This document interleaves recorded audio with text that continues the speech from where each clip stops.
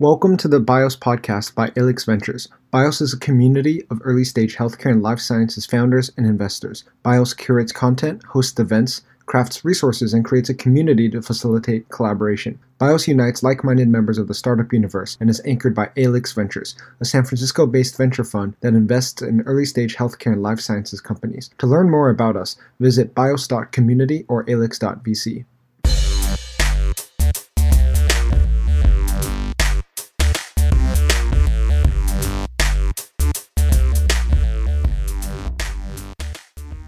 Welcome to the BIOS podcast by Alix Ventures. My name is Jimmy Qian. We are in the middle of some crazy times right now, with the COVID-19 pandemic affecting our daily living and creating an inflection point within both healthcare and life sciences. In this conversation, I'm joined by our guest, Dr. Ian Tong, the Chief Medical Officer at Doctor On Demand, who has been really busy dealing in real time with this pandemic. He's board certified in internal medicine, completed residency at Stanford, and his medical school at the University of Chicago.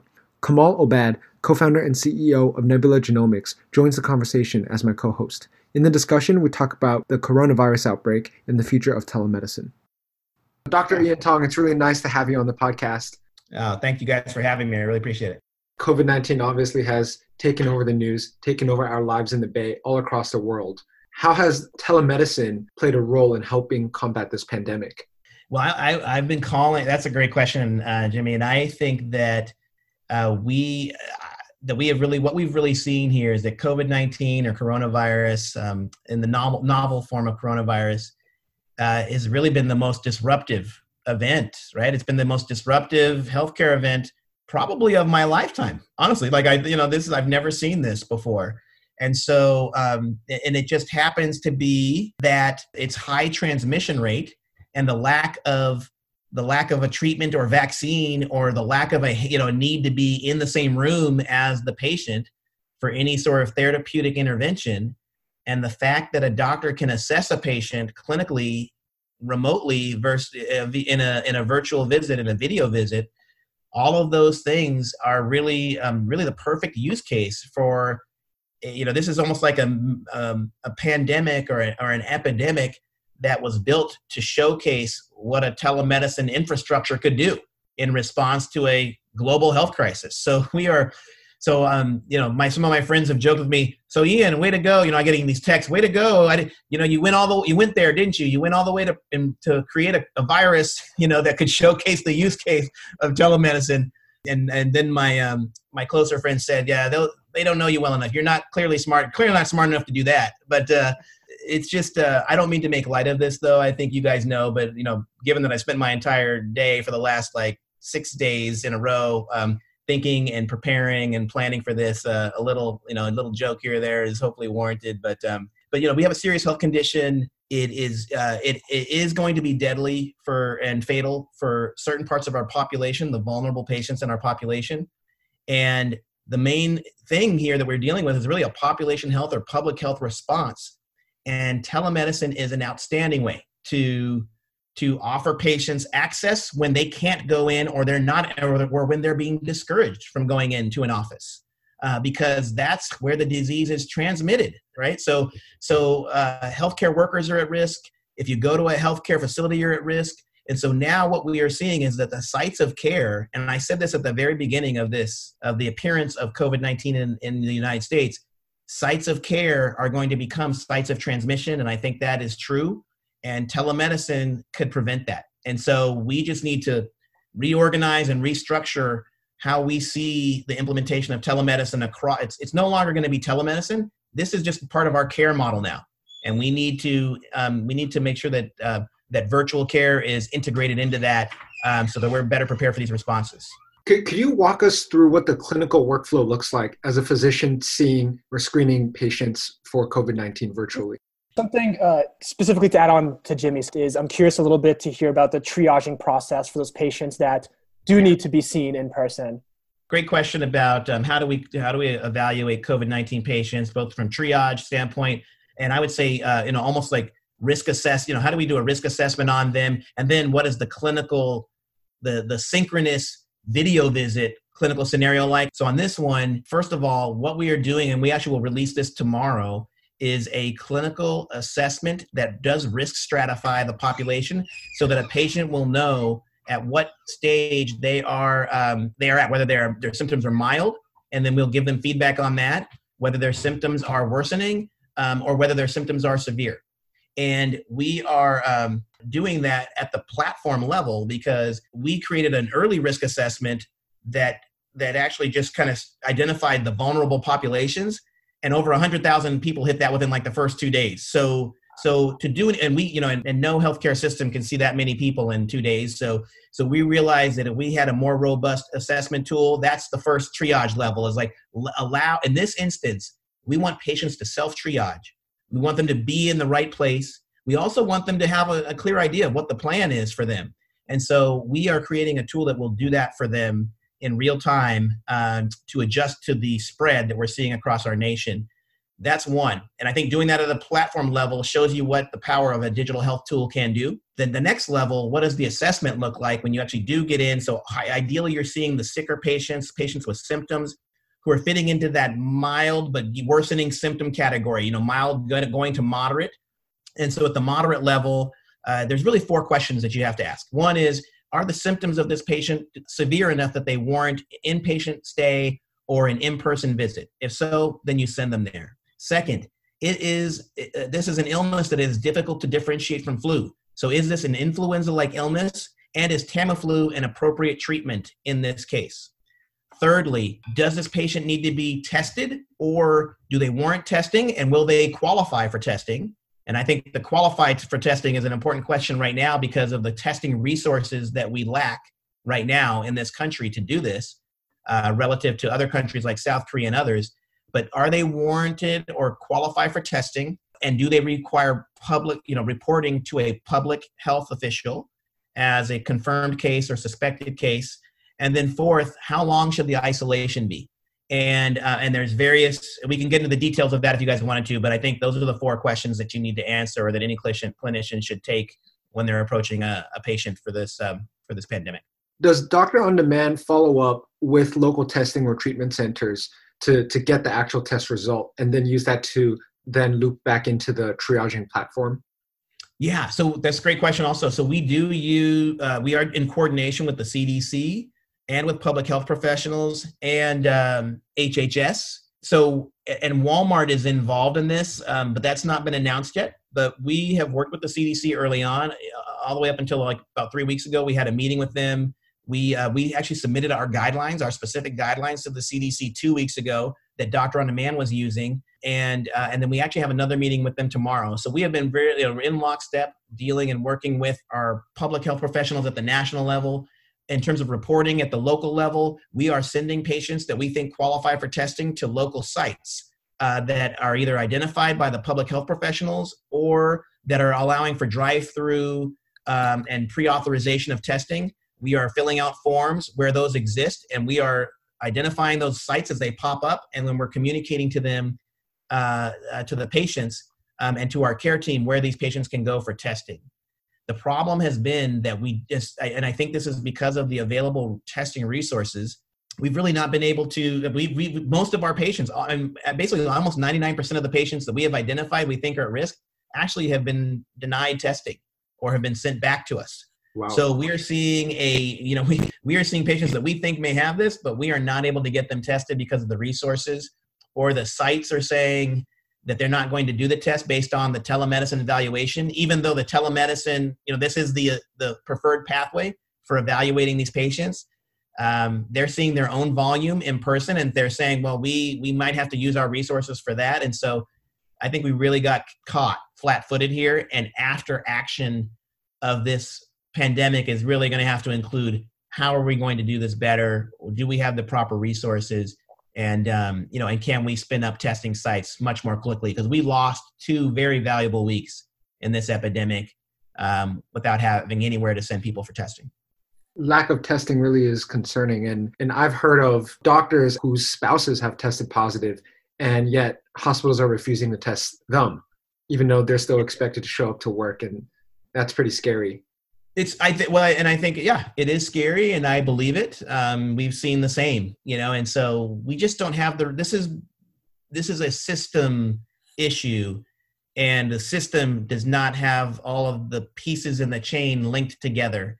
And so that's where we're seeing, and I feel bad. And I just talked to my doctors about this, but they are caught in a little bit in the middle. The patients are lost in the system, and the doctors are actually caught in the middle with nowhere to send the patients for the testing, but being asked to manage the conditions. And so, so that's just, I just think we all just need to be compassionate towards the physicians in this scenario as well. Certainly there's empathy for the patients, but also, as a physician, I'm feeling it. And for my practice, I'm feeling it, how difficult it is to provide clear messaging and concise messaging and a clear plan to patients when we don't have the resources. So is the recommendation to patients just kind of self-quarantine, monitor the symptoms, see how things progress? We're almost in a situation now where the recommendations are going to be, if you can't get testing, we will try to find you testing when it becomes available. But if it's not available, you will just remain in this COVID-19 undetermined state, and we will manage you symptomatically. We have built in a predetermined default 5-day follow-up for the mild and or worsening, mild to moderate patients. And that's the best that we can do right now. And then seeing those sicker patients when they come back or when we see them in follow-up, if they are appropriate and the symptoms are worsening, we may send them for in-person care. But it's almost like there is no in-between. There's no testing modality right now that we can send them in the interim. So it's going to have to be a clinical decision that's made. What is the criteria for the 1% of your patients that are getting accepted for testing? Is it clear exposure to someone who was infected? Is it like where they traveled? Yeah, it's changed over time, Kamal, as we've seen this because the guidelines have changed. So what we started out with the original, travel history, the PUI, patient under investigation criteria that the CDC first put out. But as we saw spread, even local spread and community spread, as soon as community spread occurred in the U.S., we saw the need to make some changes there. And so really now it's if you're coming from an affected area, and there are multiple regions now, just multiple regions around the country, whether New York, Aspen, or Denver, Colorado, Seattle, the Bay Area, South Bay especially. So we are seeing, we're seeing our clusters. And so we are running a map, and our doctors have an active link to a map that they can use to see if their patient that they're seeing is near a cluster, because we actually have geolocating of the patients. We can see where they are, and it tells us where they are, and so we can map them to the cluster location where the virus is active. It's age 65, vulnerable populations, healthcare workers, I would say are those big categories. And I know there's a few companies out there that are exploring at-home testing. Is that something you guys are looking at? I think Everlywell, for instance, is launching something in the next week or two. At least they claim they are. Yes. So look, and I do know some of the folks over there, and Everlywell and other companies. UdoTest. There are companies that offer in-home testing very similar to like a 23andMe. Mail you the kit, and then you can collect the sample is self-collected. There may be challenges with the self-collection of the sample. To be honest, that's not a. I know some people are like, it could be easy, but it's something that people probably need to be shown how to do with a video or something, if not coached by someone showing them how to do it remotely. But the important thing there is though, but they can be shown how to do that, I think, remotely, or they can watch a video and hopefully they're able to collect it correctly and then submit. But yes, we are talking and working with those companies, but they're not ready yet and don't have the tests en masse yet. So sure. But I do think that is an interesting part of this after action that we should look at. We should look at the ability to notify a testing source and really push this ability for patients to self-collect. I do think that's an important part, and we should learn everything we can right now about the ability of patients to do that accurately. And we should test, and I think we should do some follow-up testing with patients to see if the testing is accurate. Right, because there's no point in doing with a test that's inaccurate or not valid, right? So we should validate the testing, but also validate the collection method of being able to do it in the home. Yeah. That's going to be very important for the next important infection that we get. Yeah, it's interesting. We do at-home collection, just like saliva samples, and tons of problems that you run into, no matter how simple it is, right? Whether it's a cheek swab or spitting into a test tube. I think a lot of these at-home corona tests are even more complicated than what you do for like like the 23andMe test, for I instance. mean, to get a nasal swab is much harder to me than spitting in a test tube. I mean, a throat swab or something. Yeah. Yeah. So this is hard, right? People, for getting a swab, but people drink something and they forget. I mean, it's just, there's nothing that is foolproof, but I think, but I do think we need to have that ability, right? We need to be working on that and make sure we perfect that so that it just becomes commonplace. Like I said, it shouldn't be a novel thing to get a telemedicine visit or a virtual care visit or to do a self-collection of a sample. I think we all are going to have to get to that point so that we can leverage these modalities at their highest value. Doctor on Demand's demand has probably gone up quite a bit during this time. Are you guys at capacity? How does that look? Yeah, no, we are definitely seeing activity put at capacity. What we're seeing is really, but we're doing a great job of keeping up, to be honest with you. I mean, I think this is because we have a fairly flexible team. They are able to, as I said, make changes at the platform level and at the exponential increase that we have seen. You have to be able to do that. So if you think about where we are, this all really happened in the last 12 days. I mean, and honestly, on our platform and the awareness of telemedicine as the modality, that is even more recent. I mean, it wasn't until just a few days ago, about 5 or 6 days ago, that the president and the vice president and the news started saying telemedicine. So we have seen a increase or spread across our entire demographic in this country, young and old, all of us, and male and female, all of a sudden turning to Doctor on Demand and registering accounts and getting prepared. And that's what they should be doing. But yeah, we are operating. We have never seen this. Our platform was really not optimized for this, and I would say we have learned very quickly, and we are making the changes in real time that are making it a little bit more like a pandemic response. And we'll have that pandemic response toolkit at the end of this, so be much more ready and prepared for the next one. But again, I think there should be a lot of work post and a lot of coordination with health plans and local retailers, so that we can set up pop-up clinics and sites and have the mechanism for reimbursement and messaging to clients and members of these plans. So it can all be put in place. We're seeing so many learnings where our system it was unprepared for this. Not just Doctor on Demand, but I mean the whole system was not prepared for this. So what are the big barriers today that have made it hard for you guys essentially to do your job? Like what do you think needs to change long-term for when next time this does happen, we're much better prepared?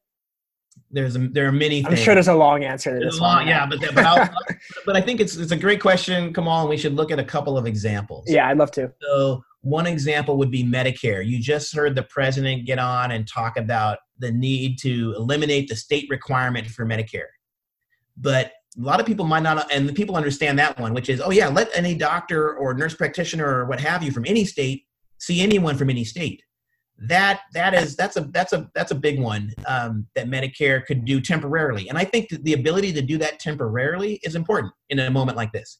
I'm not going to argue, I think it's debated, and some people would say, well, we should do that all the time. I can understand that states want to be able to regulate the physicians in their state, but in a time like this, Medicare could have created that provision before this happened. Sure. The other is the same site requirement. I think this is an example of one that's a little less known or identified for people who don't know Medicare well, but a Medicare patient in the past, up until yesterday, essentially, could not directly do a telemedicine visit from their home. They were required to go into what's called an originating site. You had to go to a clinical site to then initiate the video visit or telemedicine visit with a health technician. So you were not allowed to do it. So as you think about this scenario, so you're saying the sickest, the vulnerable patients above age 65, we want them to go to a brick and mortar clinic and get seen where they could actually contract COVID-19. So I think this was that moment. That's why I was saying it's kind of a shame, but it took this moment for that to change.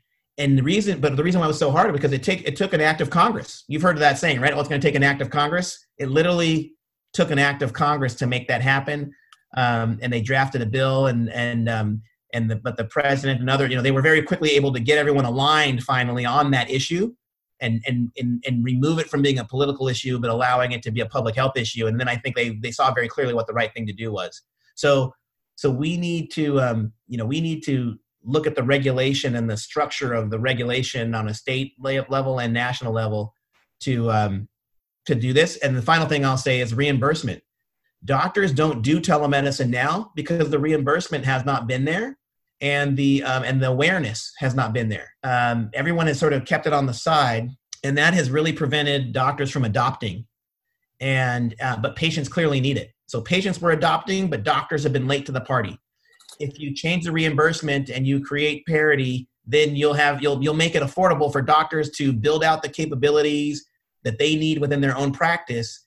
Because wouldn't it be nice if every doctor in the country could just flip the switch and become a telemedicine doctor right away? That would have been very valuable here, because but right now you have doctors trying to figure out how they're going to see patients if their patients aren't going to come to their office. And in some cases, the doctors don't want the patients to come to their office because they may be sick and the doctor is going to get sick. Yeah. I mean, I read, there was some news, I don't know how accurate it was, that came out that said Doctor on Demand was trying to hire right now as many doctors as they could, essentially. And what is the pitch to doctors before COVID-19? Like what was the incentive that you guys are pitching to doctors to come on the platform? Yeah, it's a great question. I get that question a lot, was like, how hard was it to recruit and start the practice, right? Because I got to recruit the doctors in the very beginning as a medical director, kind of building the practice brick by brick. The pitch then was really, and we were competing with a pretty, it wasn't that difficult, I should say, because we were competing with doctors who were fairly dissatisfied with the health system and the performance of the system. They felt inefficient in the system. They felt like the system was manipulating them or and not valuing them. The pitch, if you will, was very straightforward. We predicted that there was a revolution coming, that healthcare needed to have transformation, right? You revolt when things are getting bad, right? And then what happens is things do transform, and there ends up being a large change. And so I was telling doctors, I was using a surfing analogy with doctors, saying, look, some doctors are going to stay on the beach and sit in the sun, but other doctors like you need to get into the water with your board, and you need to start riding some of these little waves, because there is going to be a big wave coming. And the big wave and that next set of waves, if you start riding with us now, you will be able to ride those larger waves when they come. And so that was a bit of the pitch. But I think the reality is it was really, it wasn't sunny on the beach. It was actually, it was a situation where it was colder on the beach than it was in the water. And so doctors were jumping into the water, grabbing a board and saying, let me try this. And the biggest thing is, I think what doctors and patients are looking for is value. And the doctor wants, the patient wants value in healthcare. So they're saying, maybe I don't need to go in, but if I can connect to a doctor, I value that. I think doctors are saying, I want value. And so that might not mean that I get paid, more to do this, but if you can remove my administrative overhead, right? If you can let me focus on the patient care, that's what I got into this for. And that's really ends up being the pitch, is that we can provide relationship-centered care to our patients, and our doctors have autonomy. They can learn something new, and they can still get the reward of those relationships and feel like they're doing very good work with their patients. Does the way doctors get paid differ at all from standard practices? Yeah, right now they're paid in a per visit basis, but we put quality measures in place, guardrails in place, so that there's not abuse of that system. It's really not a big problem, though, to be honest, but we still have those guardrails there. And then we do have a culture of our practice that we look for. But our doctors can actually do very well. And what we have seen is actually visits are more efficient. So it doesn't take as long to do a virtual visit as it does to do a brick and mortar visit. In fact, it takes about half the time, or maybe 60% of the time. That wasn't something we knew that was going to happen, but we've developed a nice experienced practice where our doctors are able to do great work. We've done over 2.5 million visits at this point, and the quality is outstanding. Our 14-day revisit rates are almost identical to in-office practice. So that means we're resolving cases with the same level of accuracy and proficiency as in-office practice. And most of those visits are video visits as well. There are studies that show that telephone visits don't do that.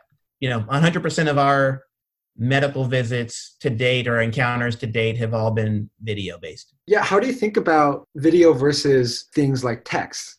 Could asynchronous telemedicine right now during COVID, but also just longer term, play a larger role than it has? Yeah, I mean, I'm actually a big fan of asynchronous modalities because at my work at the VA, the very first telemedicine clinic that I opened at the VA was actually an asynchronous diabetic teleretinal eye clinic. I opened up the first teleretinal eye clinic, I think, in the VA Palo Alto healthcare system, and that had that remote capturing images at the originating site and then sending those images about 90 minutes worth of driving time over to the ophthalmologist for review. So I'm a big fan of those modalities. So I think they have their place, but I think that but I focus on a relationship-centered care model. And I think that's what the value of primary care is. And so if you're talking about primary care, I would say that I think a relationship should be established. I think then those other modalities can come in very handy, and you can still deliver tremendous value to your patient population. But if you don't know them, or you've only had a phone conversation with them, if you can't recognize them in a crowd when you see them, then I think that's far less of a relationship being there. And I'm not drawing a scientific proof line between seeing someone versus the clinical outcomes, but I can tell you that there is data and evidence that suggests that having a strong relationship with your patient does deliver the clinical outcomes that you want. And it's far more difficult to build that over text. Yeah, that's a really good point. And I actually do really like what Doctor On Demand is doing in expanding from just being like a one-time urgent care model to a longitudinal virtual primary care provider. Do you think that this is a trend that the entire industry will go towards, or is this more unique to Doctor On Demand? I have no doubt that this is the trend. As I said, it will no longer be virtual care or telemedicine. I think it will just be care, and this will just be one of the ways you can get it. Doctor On Demand was the first telemedicine practice or virtual care practice to launch a virtual primary healthcare plan called On Hand with Humana. We did that last year, and we have a similar plan, actually a more extensive plan that we're doing with Walmart that includes care management. And Walmart is really known as an innovator in this space of delivery because they're the largest employer in the country. They're really like a large health plan. And so they have done a fantastic job designing a program with us that enables virtual primary care for their population.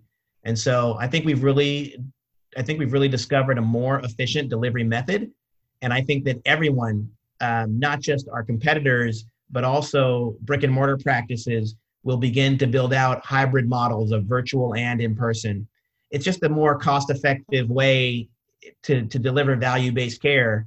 And so I think as long as we can get to parity on the payment side, that will give incentive for more brick and mortar practices to do it. But before then, I think there are a lot of value-based care models that should be employing or deploying virtual care modalities right now, because they will be able to save tremendous amount of money and resources and cost. I love the vision of us going from telemedicine, telehealth to just becoming medicine and healthcare. And COVID obviously is pushing the field of telemedicine forward. Do you think this is sort of a temporary transient increase in usage and interest from the public right now and from leaders, or is this more of just the beginning of a more permanent trend? I think this is a surge that we're seeing that will result in an increase in the baseline. I think we will set a new normal after this. The reason I say that is not just because of awareness of each individual, but certainly that's happening because of how this has dominated the news cycle, but because of what we're seeing in terms of the distribution. We're seeing different pockets of the country and different ages in population of patients who are coming to us and registering. So this is this has made its way now across a population of people that we were having a hard time reaching. They now know about this. They're now coming to it and they're registering for accounts and they're doing visits. We could have spent a lot of money and effort and, lots of Super Bowl commercials to get to this point. But I think this is a surge that will not be maintained at this level, but I think it will set the new normal because you're seeing now those different those newer populations open their eyes to virtual care.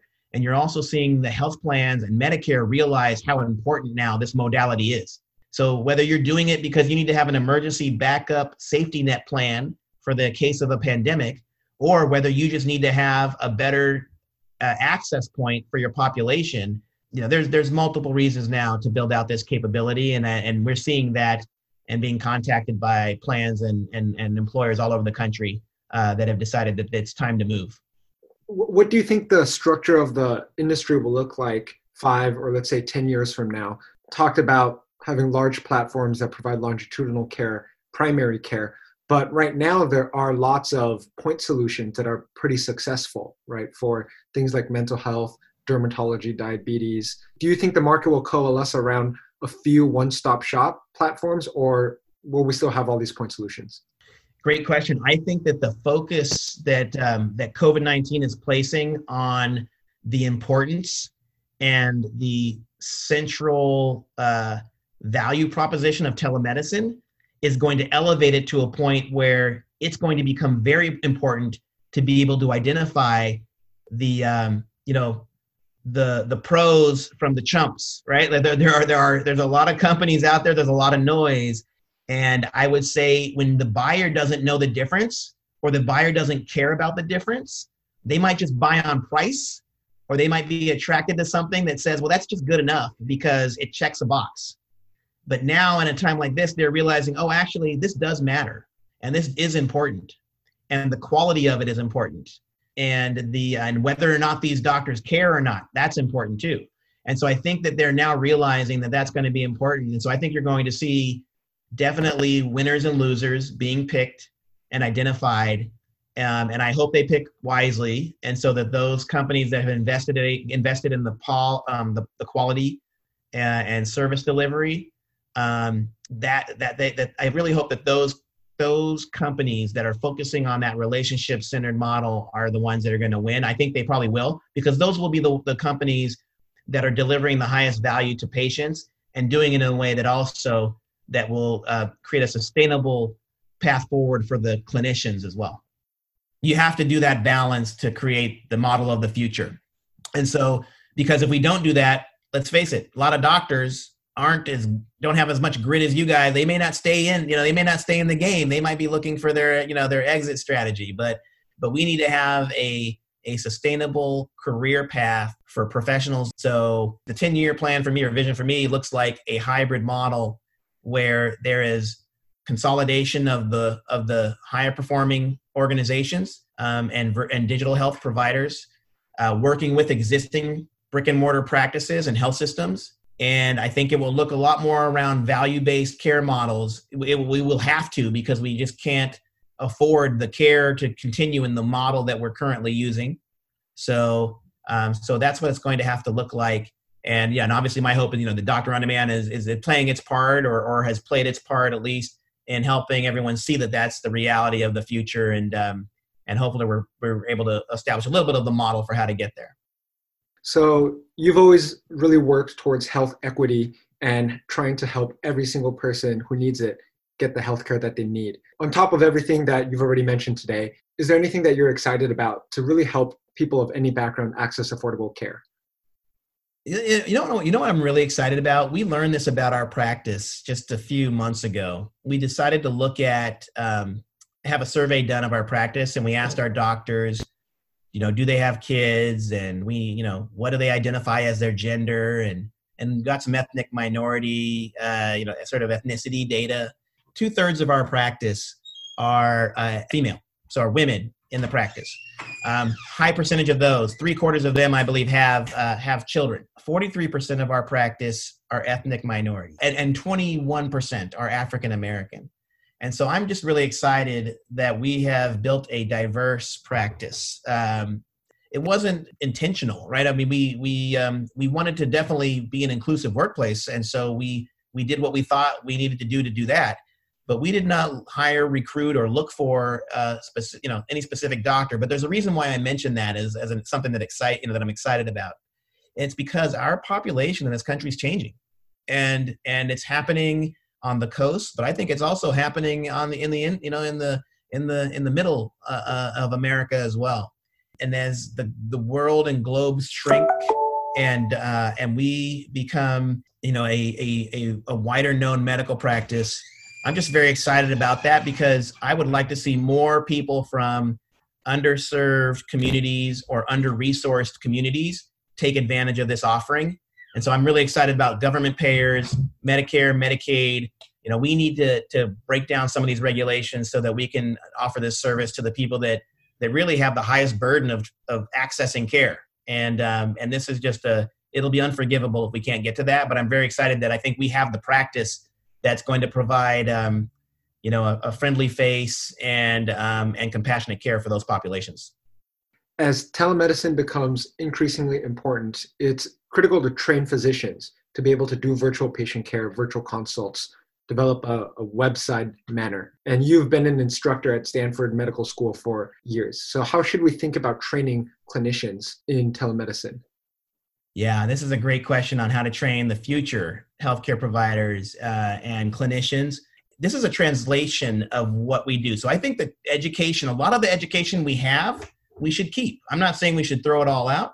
However, we need to start putting certain opportunities for the translational pieces. So I think medical schools that aren't providing some bit of either immersive experience in telemedicine and are not building relationships with existing telemedicine practices so that their students can get access to digital health platforms are doing their students a disservice, because the patients want this. The end user who is a patient or a member absolutely is going to adopt this now.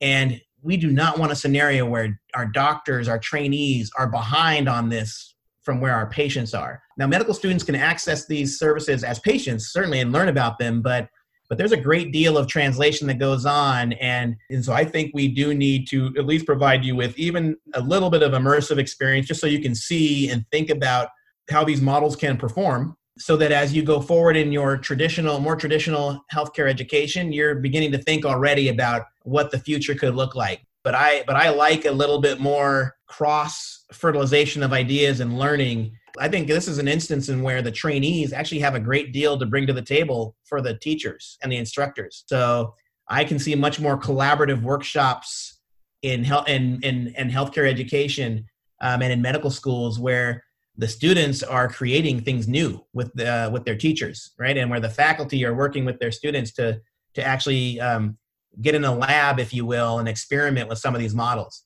And I think to make those clinically useful, it probably is going to require some partnership with the private sector, because that's where most of this innovative work is being done. The people in academic medical centers it's just the hardest for them to change, right? They have a lot to lose to change. So they're not in a position to they're winning, right? The system's great. Why change it? We've negotiated all of our contracts, and we're getting paid for our ICU and our chemotherapy. So, right? We do a lot of echocardiograms, right? They've got a revenue model that they're happy with. So the change isn't going to come from there. It just has to come. It has to get disrupted before it's going to change.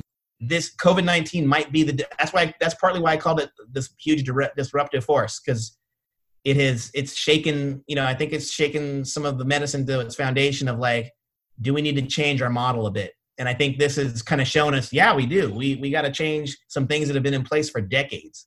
Medicare, that's a big deal. Medicare saying they're going to remove the originating site.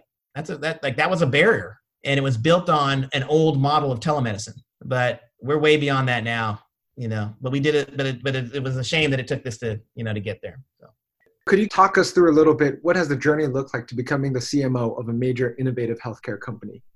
Yeah, that's a long story. I'll give you the Cliff's Notes version. I would just say that I was a very normal, I think, medical student. I was fortunate enough to go to a great undergraduate at the University of California, Berkeley. I then went to medical school at the University of Chicago, and then from there I got to go to Stanford. And so I was at Stanford as an internal medicine resident. I was asked to be a chief resident, and I think that changed my trajectory. Got a peek at systems-based practice, sort of behind the curtain. I got to do my clinic as a chief, was at the VA healthcare system, and that ended up resulting in my first job, being at the VA as a clinician. and I launched an outreach program for them for homeless veteran outreach.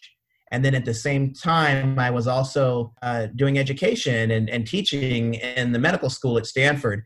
And so it was along those two pathways that ran parallel. I learned about telemedicine and systems-based practice from the VA. And then I learned about education and a deeper knowledge of bedside physical examination at Stanford and how to train people to do that. And so if you think about those two pathways, they intersected. They didn't stay parallel. They intersected at a point in my career that presented itself as the opportunity to become the medical director at Doctor on Demand. And it seemed like a very logical progression. I went from providing access to care for homeless veterans and rural veterans and using telemedicine to do that, to using telemedicine to provide care for all comers, first in a direct-to-consumer fashion, but then as a covered benefit for employees of large companies and members of large national health plans. And so that's where we've sort of, kind of fast forwarded to where I am now. And we have launched a number of different clinical practices there. But as we were growing, Doctor on Demand saw the need to expand its leadership team and make some changes. And as that happened, I got the opportunity to move from medical director to chief medical officer. And I had already built the clinical training program, the clinical guidelines and the scope of practice for how virtual care could be provided. And so we ended up with a virtual urgent care, a virtual behavioral health practice that are integrated, and a virtual primary care practice. So all three of those integrated into one. And that's why now we now offer a virtual primary care option and health plan that we've done with Humana. And then also, continue to talk about and market our virtual primary care practice to large employers and plans. Thank you for listening to the BIOS podcast. If you enjoyed it, please leave a review on your favorite podcasting platform. For more content, please visit bios.community or alix.vc.